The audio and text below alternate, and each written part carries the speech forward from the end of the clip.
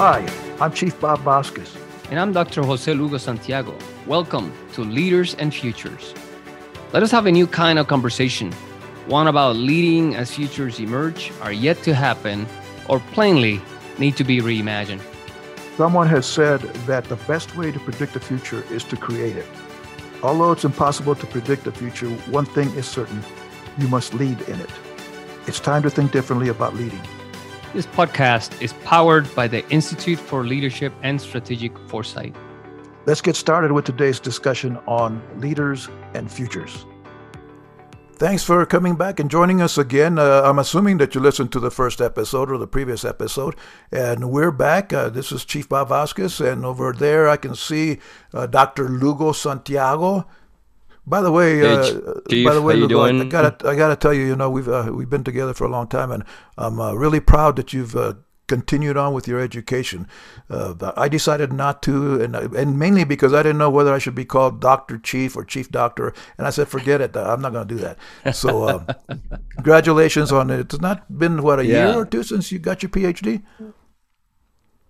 No, thank you. Yeah, it's been in 2020, actually 2019, I finished all the requirements, and I was during that time.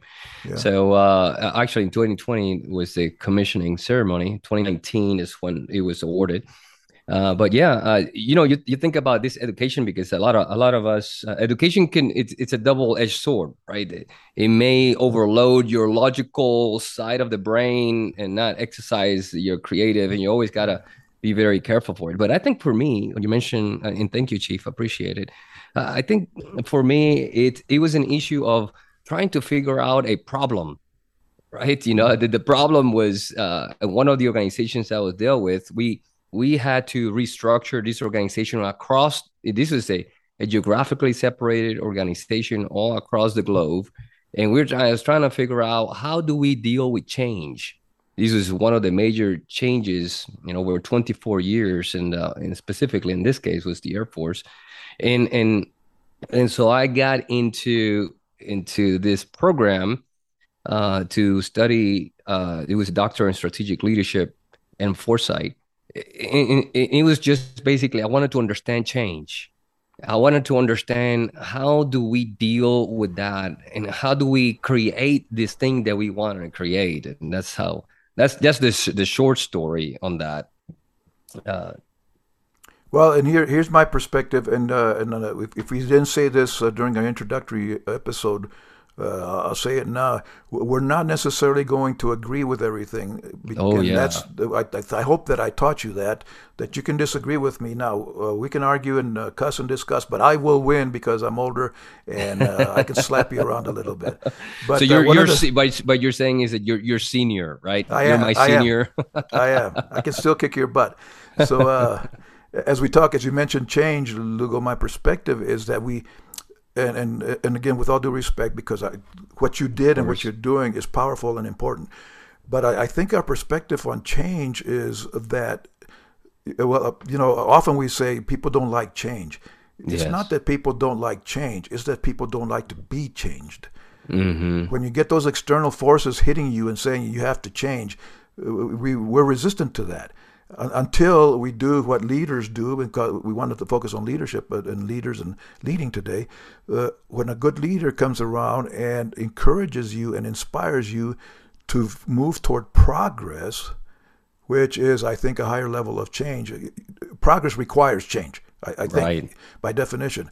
But it's a little bit different perspective, because now you're going toward that end result, that future.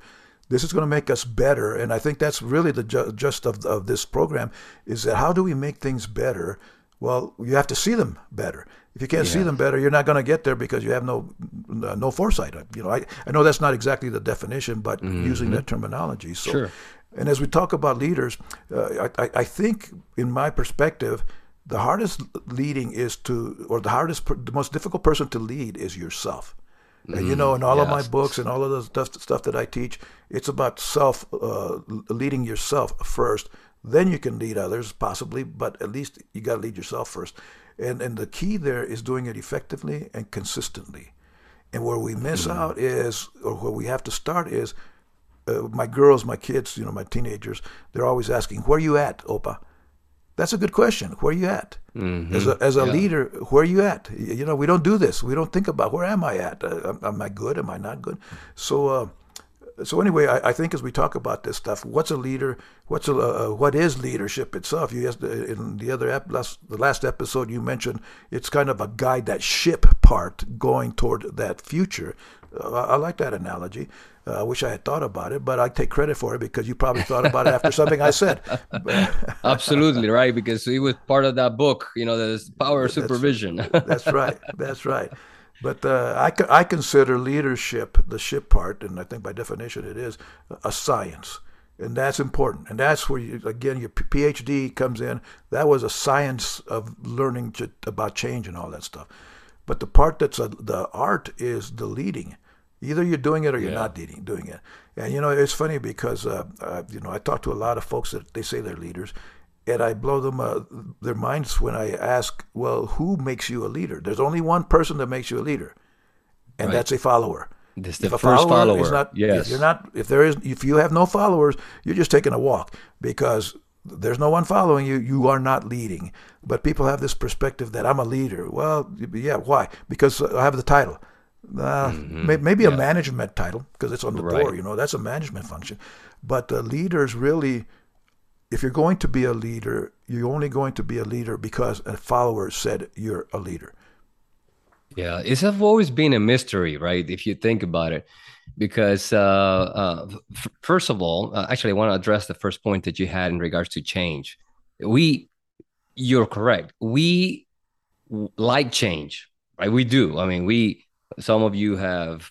That's why you get a new car every year. Look, every time I see you, I got a new pickup. Oh, but you just bought the other one. No, I got this new one. That's change. Absolutely. We like progress. Change. Exactly. Really progress. We think it's progress, right? And so that's true. But more that, we like to be changed if it goes in the direction, like, for example, if we know somebody comes, and a mentor or somebody who opens your eyes and says, you could be this. This is who you can be. Here's your potential. And then you discover your potential, or at least you can see it. There's a realization, right? Discovery inside your heart and says, oh, my, yes, I can be that. And then now you want to change, right? And so you move towards that. We help with mentors, with coaching, whatever the case. But then you move towards that. And then you change, and then you become that leader that you wanna be. That probably in some cases, just like the flower, right, ensues. So that leader ensues as part of it's just a byproduct of all these other things that you wanted to become. The people that surround you. That thing about leaders is interesting, right? I know you and I have talked before about leadership, and my take on leadership in regards to, if I could take the word out of the dictionary, I'll probably take it out, because it's an illusion, right? Just like you mentioned, I am not a leader unless I am recognized by somebody, but internally I am acting in some kind of conviction, and in that type of conviction, maybe I develop this relationship with somebody, and then maybe more people sign up for going towards a particular purpose. But regardless, we've always been, fascinated with this thing of leaders, and we haven't been able to define it, really what it is.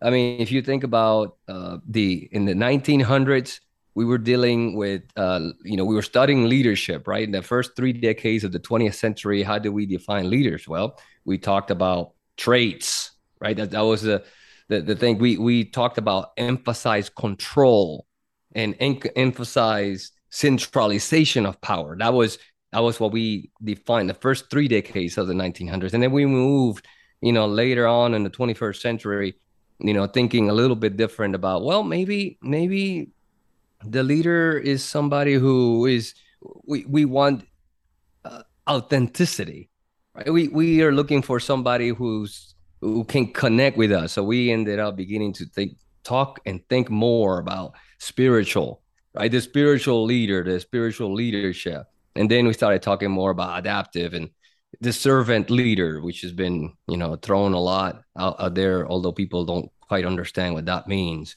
And so all of these variations, right? We have moved away from traits. That was traits, behaviors, and that was a first, shot at trying to define what leaders are and what leadership is.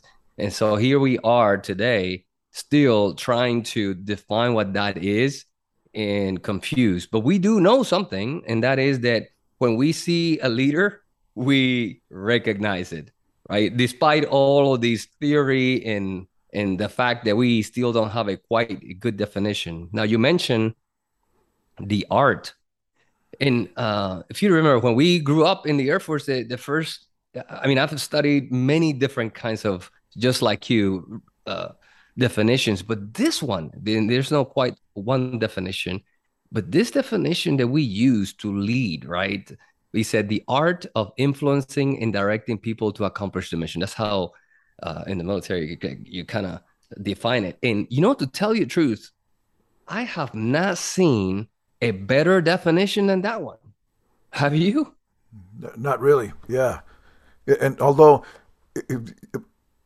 leading, I think, Lugo, and I think you're going to agree, is like you have mentioned before, it's situational. And situational events are not necessarily logical. Yeah, because you go by the seat of your pants when you have to lead a lot of times. It's like how many times have we said or taught people the plan is only going to be good until that first bullet starts flying, and then all hell's going to break loose, and then you got to improvise. And as a musician, and I'm a musician by trade, I'm a jazzer, I'm an improviser. If I do this well, I think that's key to being a good leader. You can't, you're going to have plans, you can and it goes back to this question of, are leaders born or are they made? Well, I think the answer is yes. They are born and they are made. All of us are born, I mean, by definition, or else, well, we haven't gotten to that point where we're, robots or whatever. But anyway, we're all born. And then some of us have better, I'll say talents, abilities, capacity to lead than others. But as you were saying, in an organization where you have to do something, someone is going to stand up and be the leader. Like I said earlier, maybe it'll be me every time, even when I don't want to be the leader, but someone is going to stand up and lead as long as the followers say, we're following you. Oh, why? You see, that's a question. That's a big question. And that's the inspiration part, right? Let me tell you how it used to be. I came into the Air Force in 1972. I know you weren't born yet. Your parents hadn't even, I don't know if they were together yet. Thanks. But anyway, 1972, March of 1972, I finished basic training, and I'm assigned to March Air Force Base in Riverside, California. 3 of us went there at the same time.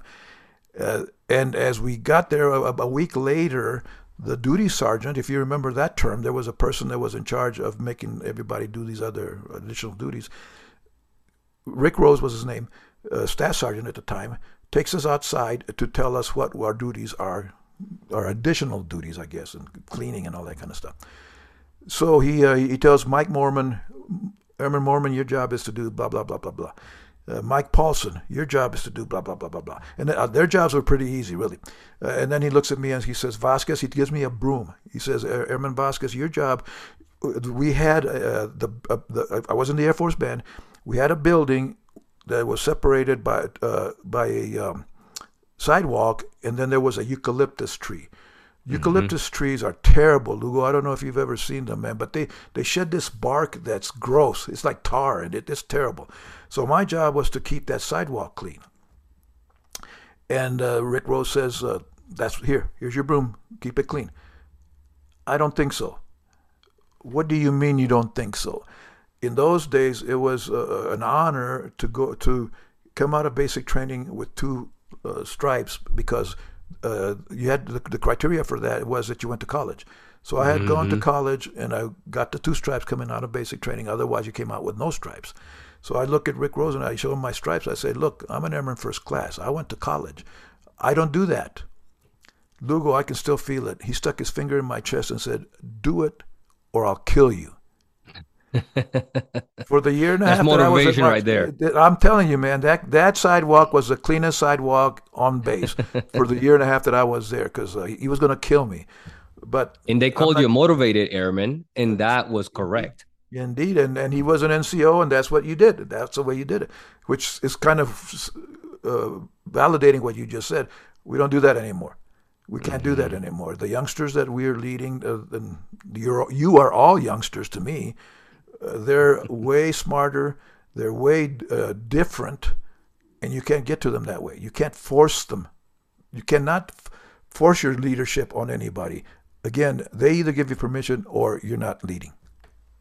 Yeah, and that's you mentioned they gave you permission, right? People were accepting some kind of relationship, some kind of authority, and then based on that, the person said, "Okay, I'll do it." Right? And Right. in some cases, people are not going to do that, and the organization, whatever organization you're in, has some system policies and procedures in place to enforce some kind of compliance, right? And then the person follows, or actually the person complies, not really leads, and then we see that. That's you're talking about stories. I in becoming the leader, and I remember this story.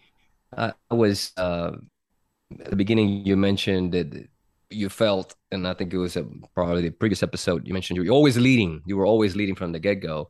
I felt that when I was young, I remember this supervisor who was doing some things that, in my opinion, did not think this person should be doing as a supervisor. So I went to supervisor.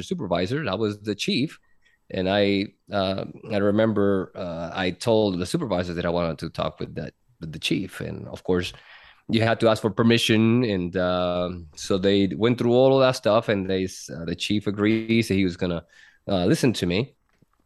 And so I polished my boots, make them all nice and clean, haircut and everything. I was looking pretty sharp. I did a little prayer before going into the office, just to make sure that just in case I don't get into a wall-to-wall counseling, with the chief. Anyways, I knocked in the door. I went in there, and I explained to the chief that my supervisor was, in my opinion, right, it was not living up to what we would expect from a supervisor. And so he threw a green notebook on the table, and he said, Lugo, this is what I want you to do. Every time you're gonna walk around, every time you see one of these, supervisors or non-commissioned officers that are not living up to that, I want you to go ahead and write it down in that notebook. And once you have written about half of that notebook or a little bit more, you can come over and we can talk more. And so I was dismissed. I was just, I took the notebook. Oh, I'll have this done in a few weeks.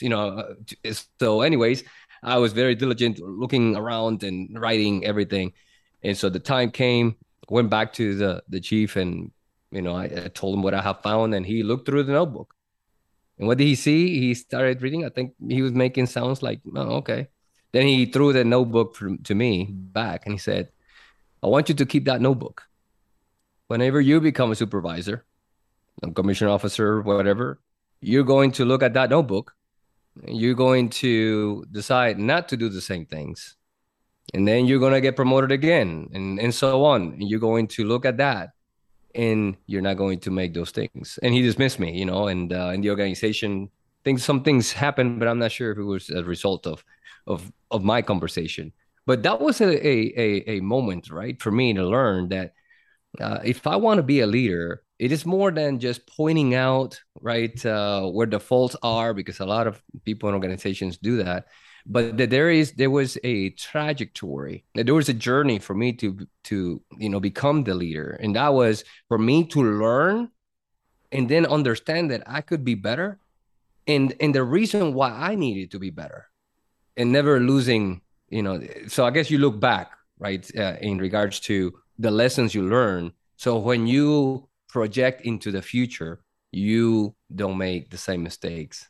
And so, but anyways, that was really defining moment, a great story in regards to, how do we become leaders and how do we become the leader that we want to become? And that, I will say, requires foresight.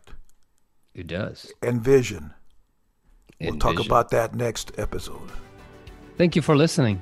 We hope today's topic connected with you and helped you reflect on the work leaders do to get out of a narrow focus on one future and into a broader range of plausible alternatives.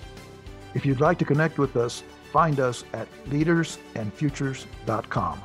And if you would like to learn more about leadership and future studies, we have several programs to help you at the Institute for Leadership and Strategic Foresight. Until next time, be great.